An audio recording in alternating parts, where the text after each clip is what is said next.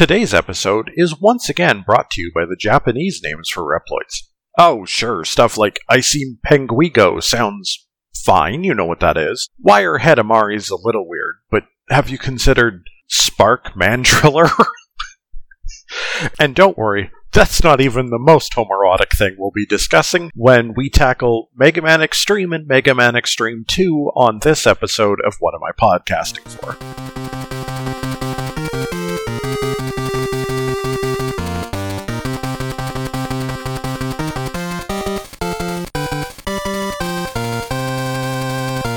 Hello, and welcome to What Am I Podcasting For?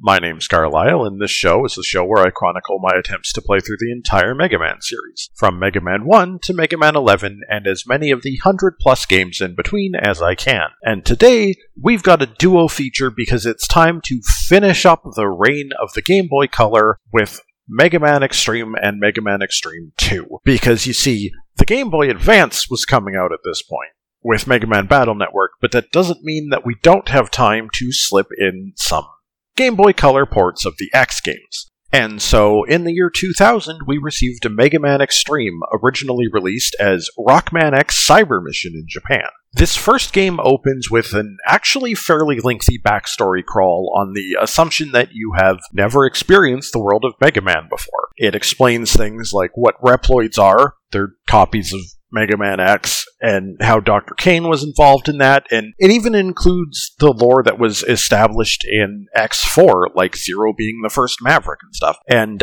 it's almost impressive just how long that opening sequence goes on, because it's for minutes. And then we finally hit the title screen, and we can actually start playing Mega Man Extreme. You're probably wondering, how exactly do you make the X games work on a Game Boy? A Game Boy has a very limited resolution, and it's not like the Game Boy Color changed that. The field of view relative to your sprite size is pretty small, which is not a great mix for the fact that Mega Man moves pretty fast, and the answer is, they didn't really account for that. That isn't to say it's a bad thing. Let's back up and talk about how they adapted this. First off, the Game Boy Color is a system with A, B, start, select, and a D-pad. How do you implement a dash in the middle of that? You either allow the player to do down and A, like a slide, you allow them to double tap in a direction, or you give them the option to have the select button function as a dash button. None of these options are great, to be honest. Having to use down and A to trigger a slide makes it a little bit awkward to carry the momentum in. Double tap dashing is a standard in some games, but never necessarily feels great when you need to do it with any precision. Obviously, none of this works on the walls. It's not unplayable, though, is the surprise.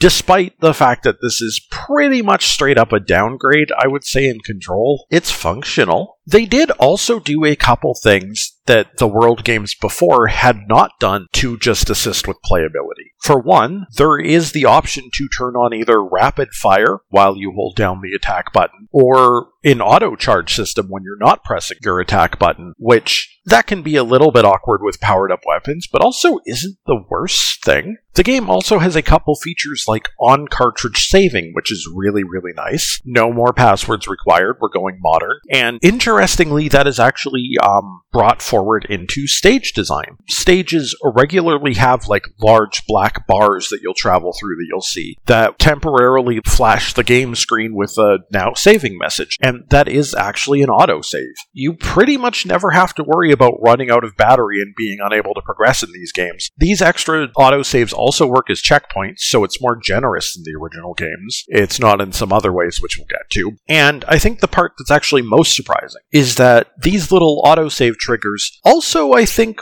work as obfuscated load points. Because the thing is the stages in this game, in Extreme 1, are almost exactly stages from actual Mega Man games. It's actually startling just how well reproduced everything is. You'll see it really early on with, the opening stage is X1's opening stage. But later on, we get to stages that have more, just wide areas and stuff. Stages like Storm Eagle's Airport and such that have just a lot of space to them, a lot of multi-directional travel, and it's all there. And I'm pretty sure it's being done by basically having a bunch of small stages, which are chunks of the stage, that that the Game Boy can actually handle at full strength, and using those checkpoints as a load barrier because you can't go backwards once you pass through one. The reason that I'm spending time describing this cheat and stuff is it's a cheat that works and is beneficial to the player and actually allows the Game Boy Color to do a bigger recreation of these stages than you would think. Everything that you expect out of the stages in this game, which I'll go over right now. It is the X1 opening stage, it's Chill Penguin, it's Spark Mandrill, it's Storm Eagle, it's Flame Stag, Sigma stages from X1 and X2, like everything is here.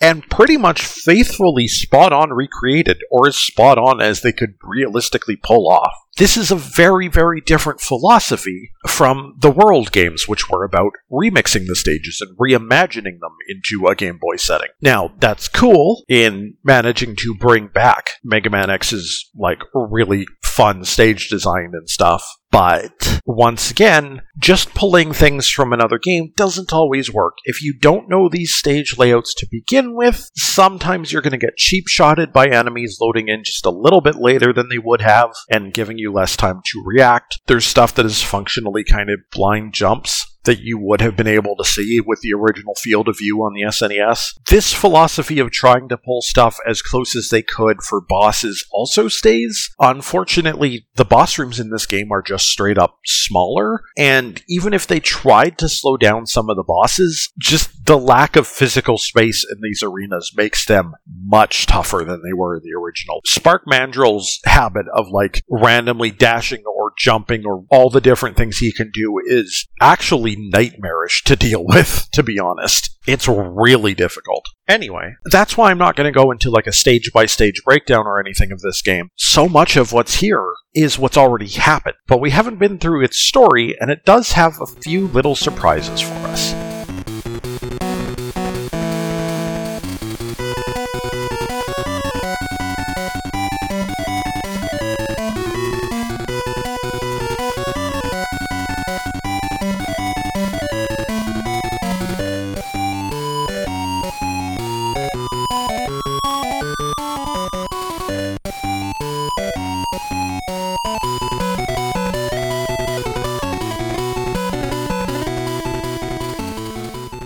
Now, I did mention that this game is referred to as Cyber Mission in Japan. There's a reason for that. This game is set after the end of X2, where we destroyed the mother computer or whatever that was being handled by Magna Centipede, and then later by Sigma and stuff. You'll be forgiven if you don't remember this plot detail, because it was given zero dialogue. It was just kind of lazy stage reuse in X2. Anyway, the point is apparently it's come back online, and X is going to be jumping between a cyberspace recreation of some of these old levels and some of these old bosses he defeated as he tries to break the security to reach the computer itself in order to figure out who's messing with it and who's trying to reboot it. We meet a couple new characters in this. We're assisted by a young Reploid boy named Midi, and then on kind of the quote-unquote enemy faction, if you will, is a trio of robots, one of whom is basically a palette swap Midi named Techno. One is a large, knight shinobi-styled Reploid named Gimel, and there's one who's kind of a piratey Reploid with a giant anime sword named Zane. They're basically within the mother computer trying to hack it and do something to it. I don't think it's ever fully explained.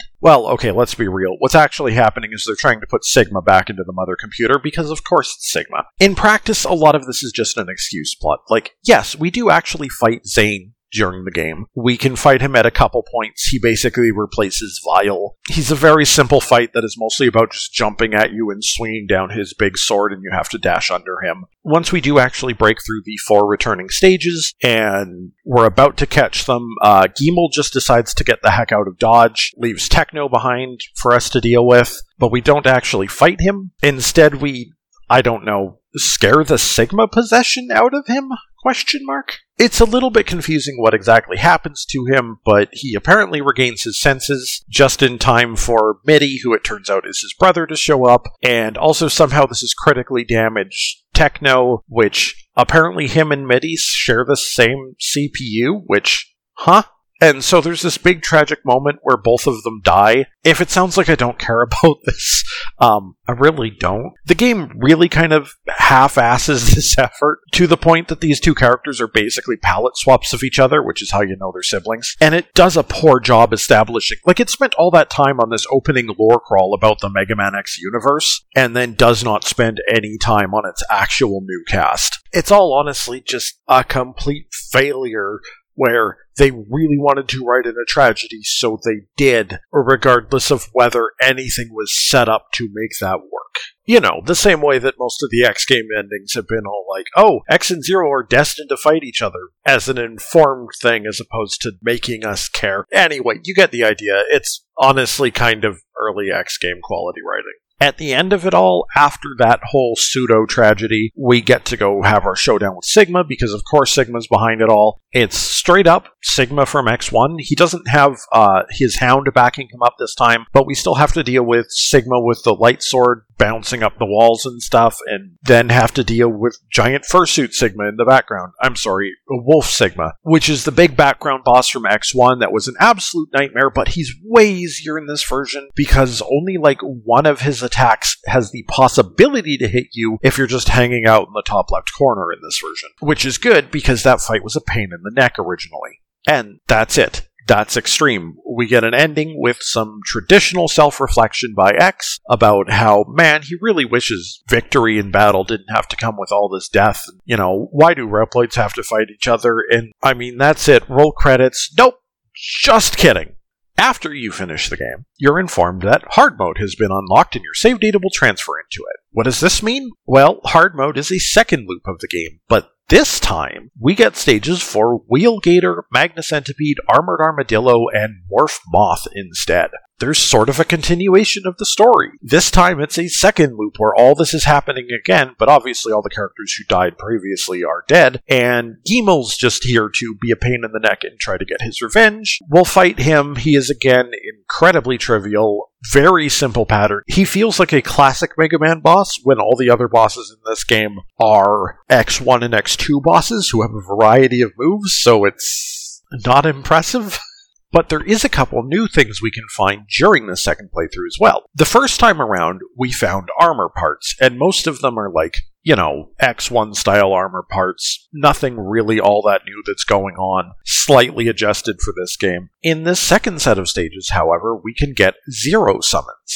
Essentially, Zero has his own weapon energy gauge in this game, and by popping open the menu and selecting one of these 4 different Zero summons, different amounts of this gauge will be triggered in order to summon Zero in for a special attack. Most of these attacks are really powerful against regular enemies and are great for taking out tankier things, but also they don't seem to work that well against bosses. I could just have not been using the right ones or something. Maybe they're actually great, but it didn't seem to be. They're fine. They're a neat idea. The problem is it kind of breaks up the flow to, like, open up a menu specifically to pull out a, like, super attack every few seconds. But it's alright. Once you finish those 4 stages, it's back into the Sigma stages. Oh, right, I should mention, there is a hidden Shoryuken type thing in this game, just like there was in X1 and X2. In fact, it's even hidden in the same spot that it was in X2. This time, however, Dr. Light just straight up teaches Mega Man X the Shotokan style, which is Ryu's fighting style from Street Fighter. And it's implemented a little different in this game. First off, we don't have to have full energy in order to do these moves, which is wonderful. Second off, all we have to do to trigger them is to fully charge our Buster, then either hold up for the Shoryuken or down for a Hadoken when actually firing. And third, they're not actually, like, overwhelmingly, supremely powerful this time around. They don't instant delete bosses, they just do a larger amount of damage than default and give you some invincibility in the case of the Shoryuken. But that's honestly enough. They're fun to use, they're simple, they're not completely overpowering, but we also don't have to be as perfectionist to make use of them. I don't know, I like its implementation in this one. Oh, right, and we're actually not done with the game just because we finished it twice, because then there's Extreme Mode, as fits the title. Extreme Mode is your full typical Mega Man game. Now we have all 8 stages open from the beginning, and when we do the boss refights at the end of the game, we will have to go through all 8 bosses again, and that's about the only difference. Also, you can't carry over previous power-ups into this, but it's kind of an interesting idea that essentially you're playing half games that are more suited to what you'd expect out of the Game Boy, and then it goes, hey, here's the full experience. Visiting it from a modern point of view, and for this podcast, the fact that I had to play through it essentially 3 times was not my favorite thing. Not that I don't play the X games as both X and then Zero and stuff as is. I mean, this would have been really cool if you were a kid getting this game for Christmas, and it would have felt like a ton of added replay value and stuff, and it's cool for that. Within retrospect and with free access to the rest of the series, though, being honest, it is impressive in a technical sense. It is impressive in a, wow, they actually brought this to a Game Boy Color sense. But strictly speaking, this is an okay copy, but it's just that. It's a copy. Sometimes it doesn't translate all that well. One of the bosses that is brought back is the sickness fight from X2, and it's somehow even worse. The bosses are not necessarily the best adapted to their a limited space. The sound chip, we'll come back to this, but the sound chip is very, very limited on the Game Boy Color. They're trying to do so much with its music that they don't leave space for its sound effects. So almost any time anything in the game is making a sound, part of the music will drop out. This wasn't that unusual for the era, but it's made even worse by the fact that a lot of things were just not given sound effects in order to accommodate for the music. That includes, if you're hitting a boss and not doing any damage to it, you won't hear a plink as your shot bounces off. There'll just be nothing. Also, sometimes the level layout leads to blind jumps, and the controls oftentimes feel like you get dropped inputs or awkward dashing, and it's just play X1 and X2. Extreme is a cool concept, the novelty is neat, but in practice, this is just an inferior version of those games. But what about its sequel?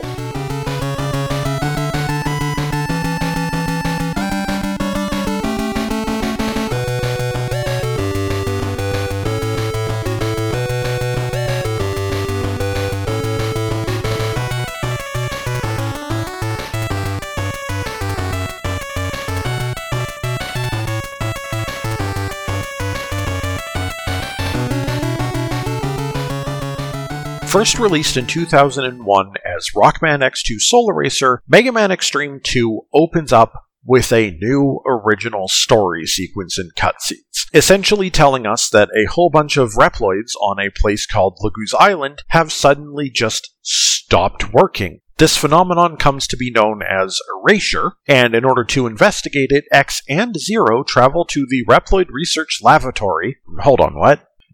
Nope, okay, that's what the game calls it. If you don't know why this is funny to me, lavatory is a word for bathroom. Pretty sure they meant to call it laboratory, but that's what they call it. Translation's a little off on this one, but that seems to be the source of the problem. So off go X and Zero to explore this with the assistance of their new navigator on loan from the Repliforce, Iris. This game did come out after X4, but it's kind of neat that they took this opportunity to rewind a bit and add her a little bit into the canon so that, X and Zero now have some history with her. So that, everything that happens in X4 theoretically has a little more weight.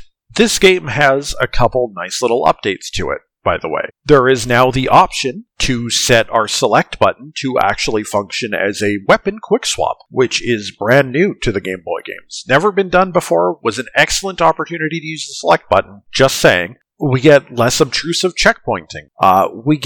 I'll come back to this, but we actually get some new weapons from some of the bosses, which is cool. But the biggest thing that will stand out when you start Mega Man Xtreme 2 is that you are offered X mission and you are offered Zero mission. Although this game is made up of stages from X1, X2, and X3, we are now not just limited to playing as X in them, but also given the opportunity to play as Zero. Now, I will say Zero doesn't feel the best to play in this one. His range is very short in this one. It's made up for by giving Zero an absolute ton of damage compared to X. But there's a lot of times where you can catch little bits where you're like, this enemy was never really designed to be fighting anything other than X, was he? Because, yeah, he wasn't. But it still works out, I guess, okay by and large. Most importantly, a lot of the classic stages from X1 and X2 wouldn't have worked if they were just ported over straight up. So this time, unlike Extreme, the stages are remixed, retouched, and reimagined.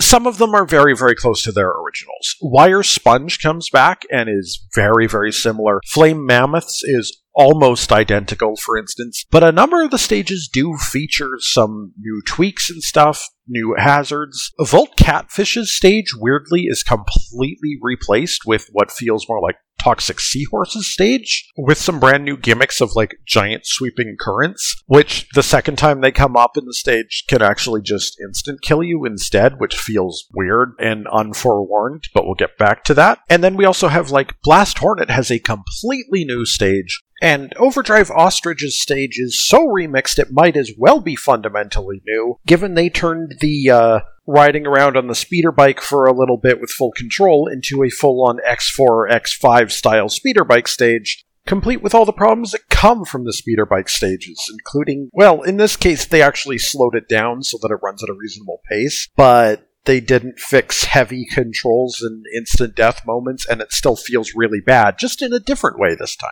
If my biggest complaint about Extreme 1 was that everything was just ported over and brought over pretty much identically, Extreme 2, by and large, wants to reimagine and adapt things. It goes out of its way to make bosses act slower than they did in the original game, on the knowledge that you don't necessarily have the time to escape them. It readapts levels to try to avoid blind jumps. Spoiler, it does not succeed, but it tries. What else is there to talk about?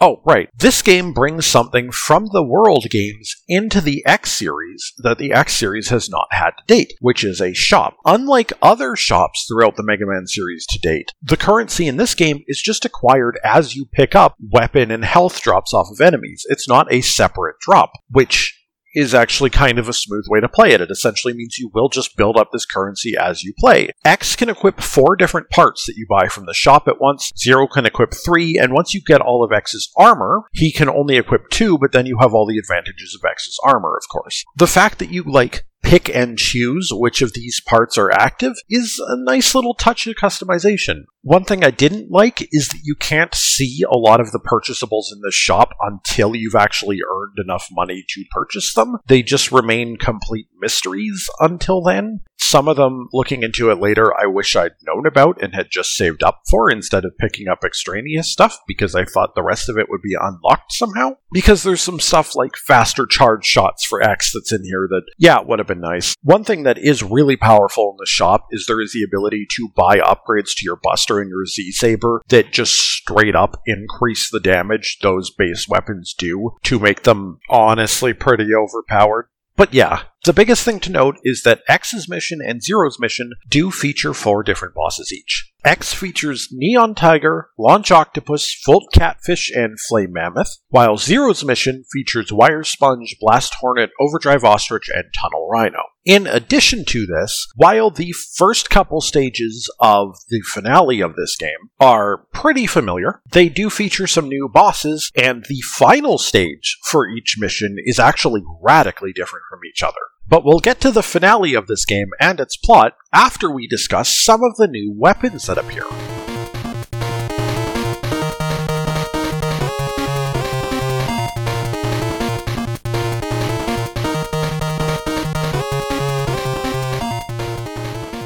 Oh boy, I've been kind of waiting for this. It's been a while since I've gotten to talk Mega Man weapons. Naturally, that means we're going to talk about Zero's arsenal first. Because Zero does get, some fairly standard weapons in this game. He does get a rising slash and a diving attack and a dashing slash and all that sort of thing. Fairly standard stuff. Notably, though, there is no instruction in the game itself as to how to activate Zero's different weapons in this game, which kinda sucks a bit. Interestingly, in this game, though, some of Zero's weapons are now actually activated through the menu, and they basically act like the Zero summons in the previous game, exhausting a bit of his overall weapon energy bar to just pause the game and do some sort of super attack. Notably, if you give him the half energy functionality from the shop, his strongest attack can be used twice on a stage's boss to drop it to like a third of its remaining HP, which trivializes most bosses. I'm pretty sure that's the speedrun strat. What's doubly interesting is that they actually gave 0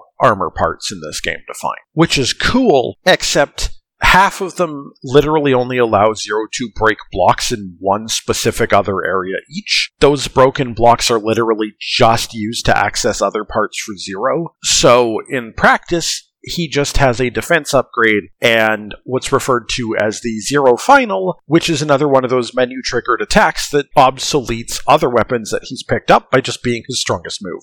Which, can't say I'm a fan of the strongest part of a character's arsenal in a Mega Man game being completely untied to bosses and in fact negating the value of 4 of the bosses. So, anyway, as for X's side, X does have 8 weapons despite only having 4 stages. Notably, if you complete Zero's mission first and then save the game, you can continue on into X's mission and X will inherit the 4 weapons that Zero had done. Or vice versa. If you do X first, then when you do Zero's mission on that file, Zero will have the other half of his personal arsenal. Now, 3 of X's weapons are essentially just the weapons that he already had, but worse. Like, Strike Chain now is absolute garbage with like 0 range for some reason. Sonic Slicer is slow as hell because, I don't know. Tornado Fang's still okay, I guess, but it no longer disables enemy hitboxes, so it lost the thing that made it cool. But other than that, X has 5 brand new weapons. The Bomb Bee from Blast Hornet is a slow-moving exploding projectile that is pretty poor, but when fully charged, it does give him a form of shield by just surrounding him in bees, which is a fantastic weapon description. Flame Mammoth now gives out the Fire Wave. This is a dropped pillar of fire that moves kind of ground-tracking projectile style. It would be cool because it's very, very tall, but most stage design is not designed around enabling it, and it only hits once and then just stops. I was expecting it to either hit for more damage or like continue piercing, so it's pretty mediocre. The 3 new weapons, though, are all great. Launch Octopus's M-Tornado is an instantaneous attack above and below Mega Man that does just a good amount of damage and works super well in any section where you have to wall climb. Volt Catfish's Tri-Thunder is just like a forward attack and 2 diagonal attacks forward. Each of them does hit individually, and enemies tend not to be affected by iframes as much in this game, so it can actually do very significant damage and destroy things quickly. And then Neon Tiger's Ray Claw, at first you hit it and you expect it to look like a classic forward slash, but it actually sticks around until it hits something, allowing you to essentially set up a barrier as you dive through things. It's a very interesting take on the shield because it is very powerful, very melee efficient, but is a little bit thin, and you have to very specifically use your front to attack things and not just the rough location of your body. It's an interesting weapon, but I promised that there would be some plot here, and so let's get into what's actually going on in this mission.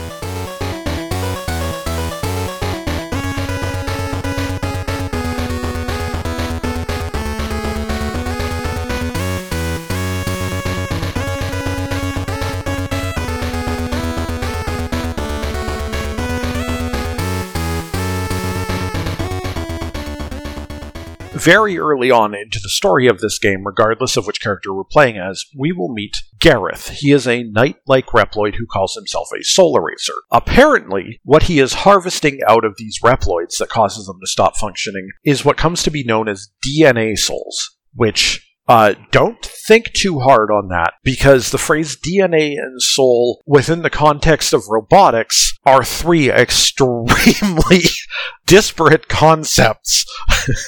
And they're just sort of treated as a thing, I guess, and this isn't going to become part of the lore, although maybe it kind of does to explain Iris's boss fight in X4, maybe.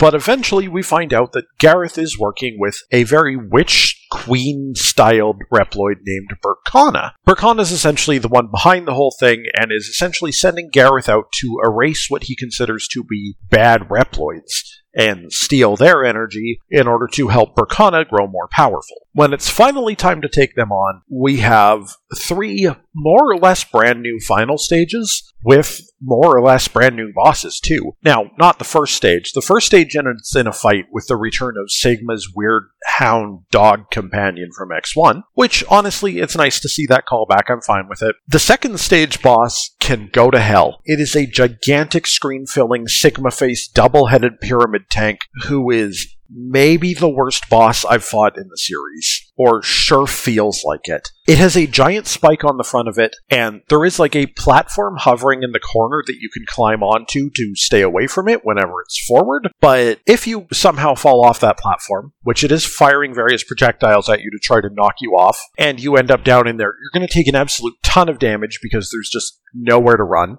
The projectiles from the boss, if it does manage to get in close to you, are almost undodgeable. Forget it, you're taking damage. Only Zero's basic attack can push the tank back by hitting its front, but then Zero has to figure out how to safely hit the heads of the tank, which is its own can of worms. God help X, like, this fight just sucks. It is a rush down of just trying to kill it faster than it kills you, because, wow, there's just nothing you can do about this damage. I hate this fight. Anyway, when we arrive in the third stage, X and Zero meet with both Berkana and Gareth, who challenge them and say, hey, we've got 2 different places we're waiting for you, come get us. And X and Zero split up, and so we get completely different final stages. They're mostly revisits of mechanics that we've seen before. I do want to specifically call out X's final stage because it sucks. Because X's final stage has a problem wherein if you did not find the leg parts, and they're easy to find, but if you didn't find the leg parts, then you don't have essentially X's air dash or double jump, which they worked into this game, and you literally need that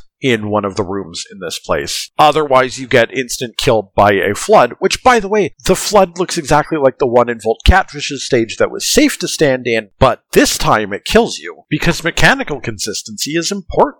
And also, this game really just liked adding instant kill death hazards as stage gimmicks. On the flip side, the payout for finishing X's stage is that the Berkana fight is really cool. She floats around the top half of the arena and mostly attacks you by throwing letters at you. Either letter A, which, if it hits you, will temporarily prevent you from jumping, and then she will throw some undodgeable attacks at you, but you still have the opportunity to hit her. She'll cast the letter B at you, which disables your jumping, and forces you to basically do some dodging for a little bit. Or she casts the letter Spike at you, and just throws like a bouncing spike ball onto the ground. Yeah, no, Berkana's fight is really neat because most of her attacks don't immediately damage you, but they still punish you and force you to respond, and I don't know, it's a really nice fight. Zero's stage is much simpler and overall better, but Zero's fight with Gareth is a lot messier. I'm still not sure how exactly Gareth works. Like, sometimes he seemed weak to specific attacks, or maybe it wasn't specific attacks, and sometimes he'd just randomly block things, and sometimes he'd just screw off and just throw around a bunch of spears, and I don't know. Like, I walked away from the fight feeling like I had no idea how I did or didn't win that fight.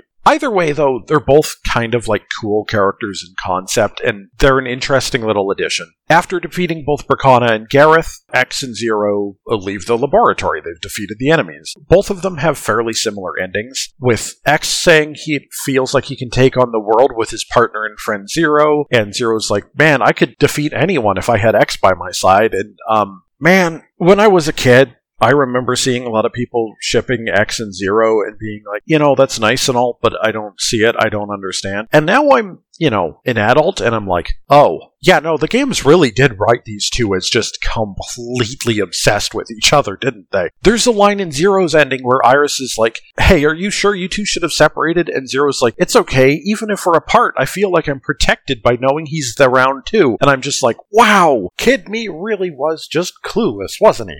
Anyway, you can tell that these endings aren't canonical because the game is not harping, oh, but they're destined to fight someday. It's just the two of them being buds. And now you can New Game Plus into the other story, unless you have already finished the other story, in which case it's time to get Extreme Mode, because they did this again. Essentially, this one's led off with Iris going, you know, I'm not 100% sure we actually succeeded. And then it's a different take on the game where now you have all 8 stages available to you. And you have the ability to switch between X and Zero at any time. Now, technically, this was actually introduced during the Fortress stages, but you didn't really use it because the other character hadn't gotten any power-ups. And yes, power-ups that you pick up in this game are exclusive to the character who picks them up, which remains the case in Extreme Mode. But all the same, you have the ability for the first time in the series to live hot swap your character back and forth as much as you want and use whichever character is better for the scenario. Extreme Mode also introduces a couple new boss attacks and slightly updates some stage hazards. Like, there's a hazard in Flame Mammoth stage that suddenly becomes instant kills that didn't need to be, and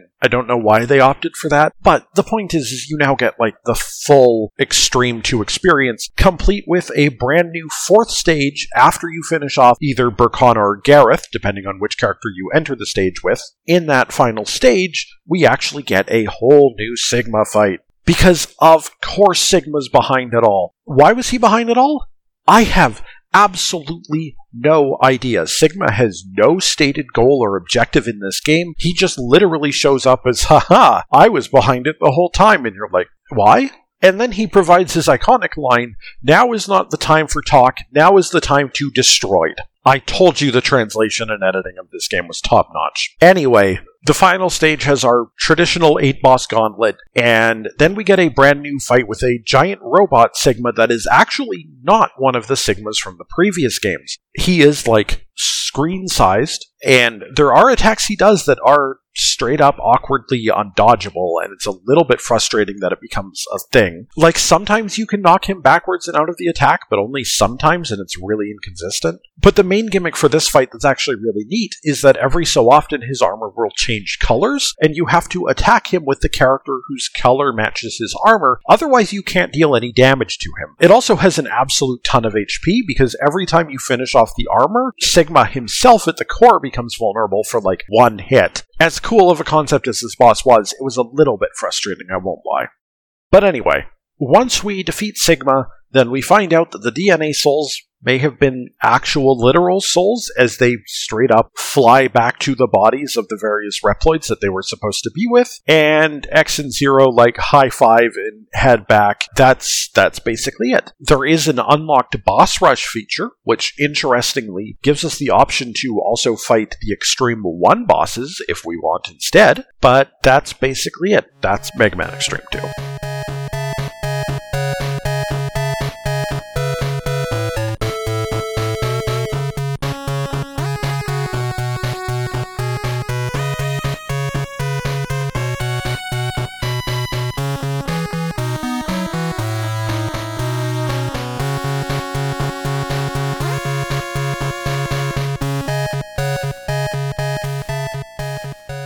Okay, so what did I think about Mega Man Extreme 2?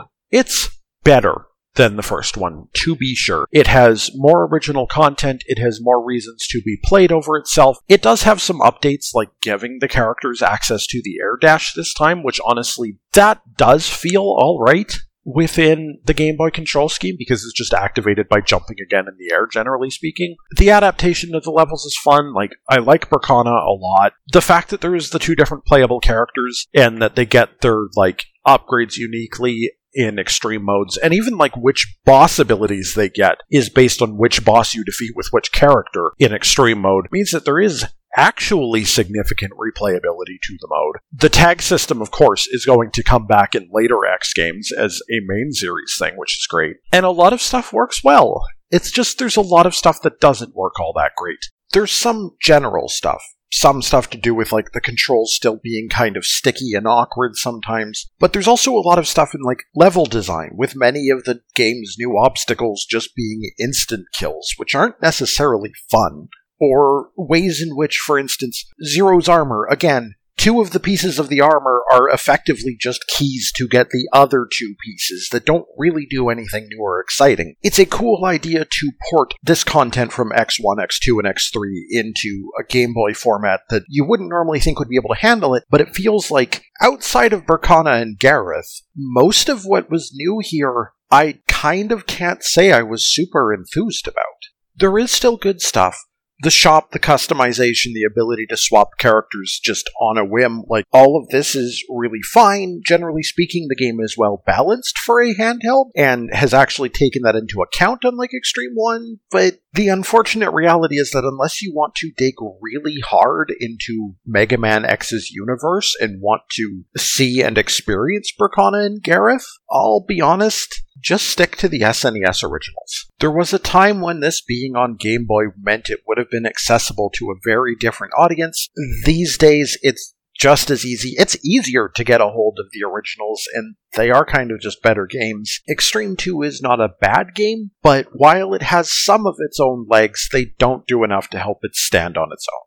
Now, one thing I do think was fine was the music. Given the limited sound chip of the Game Boy, the musical adaptation here is fine. I already went over the problem whereby the music is oftentimes trying to use all of its channels for music and how that conflicts with the sound of the game. Some of the tracks are a little bit sharp and shrill, which is a little bit unfortunate, and there's almost no original music in these games at all. They even pulled from the classic version if they really needed a different theme in order to play. Otherwise, almost everything in this is just Game Boy remixes of the tracks from X1 through X3. But I'll still highlight 3 of them that I thought did a pretty good job. And the first one, unexpectedly, is Neon Tiger's theme from X3. When given full instrumentation, this track traditionally feels really weak and boring in X3 because it's a very short loop and it's very droning. Somehow, that actually works way better in the Game Boy's sound font and has given a lot of punch that the original just didn't have.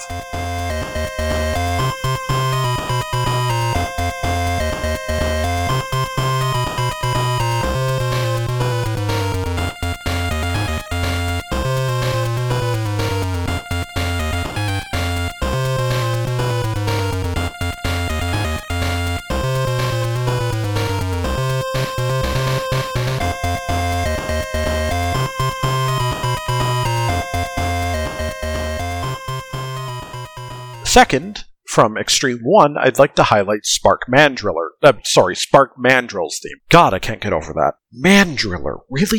Anyway, I mentioned in the original episode for X1 that I love this track for its, back and forth guitar duel sound. This time they chose to regularly shift the tone that is being used as the main lead, and it even just augments that guitar duel back and forth, even if it can't quite reach the same level of strength.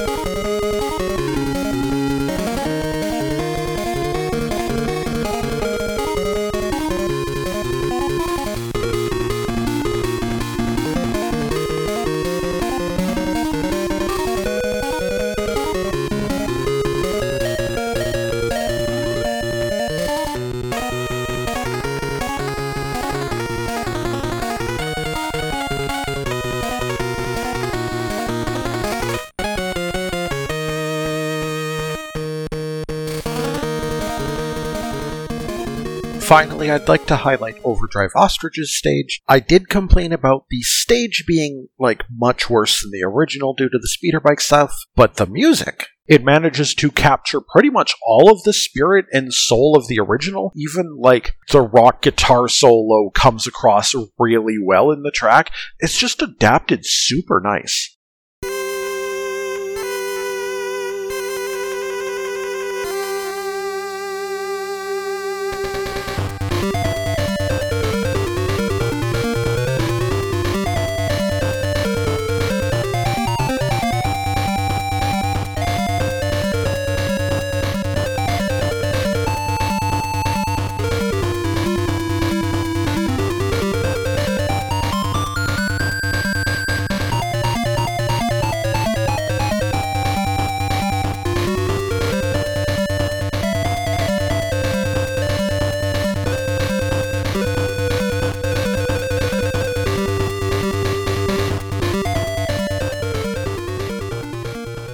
And that will do it for Mega Man Extreme. But that won't do it for 2001, and that won't do it for Mega Man X, because I've been kind of putting it off, but you know what? since we're going roughly chronologically, it's either this or Battle Network 2, and we just did Battle Network 1 a couple episodes ago, and while I know there are people out there who are excited for Battle Network 2, I want to put myself through hell first before I get to one of my favorite games of all time. So we're going to play arguably one of the worst Mega Man games of all time, with Mega Man X6, and I'm going to find out if it lives up to its reputation, because I genuinely played this game once, and I don't remember a damn thing. With that said, if you've enjoyed the show, feel free to contact me. You can use Twitter at whatamipodcast4, as in the number 4. You can hit me up at whatamipodcasting4@gmail.com. If you're somehow stumbling onto this episode in the wild, check out What Am I Podcasting For on your favorite podcast provider of choice, or go to waipf.podbean.com if you want a manual RSS feed or direct episode downloads or anything of the sort. Thanks for listening. I've been Garlisle, and just remember, if two characters are palette swapped from each other, this means that they're siblings. This is a lot of really weird implications for JRPG enemies.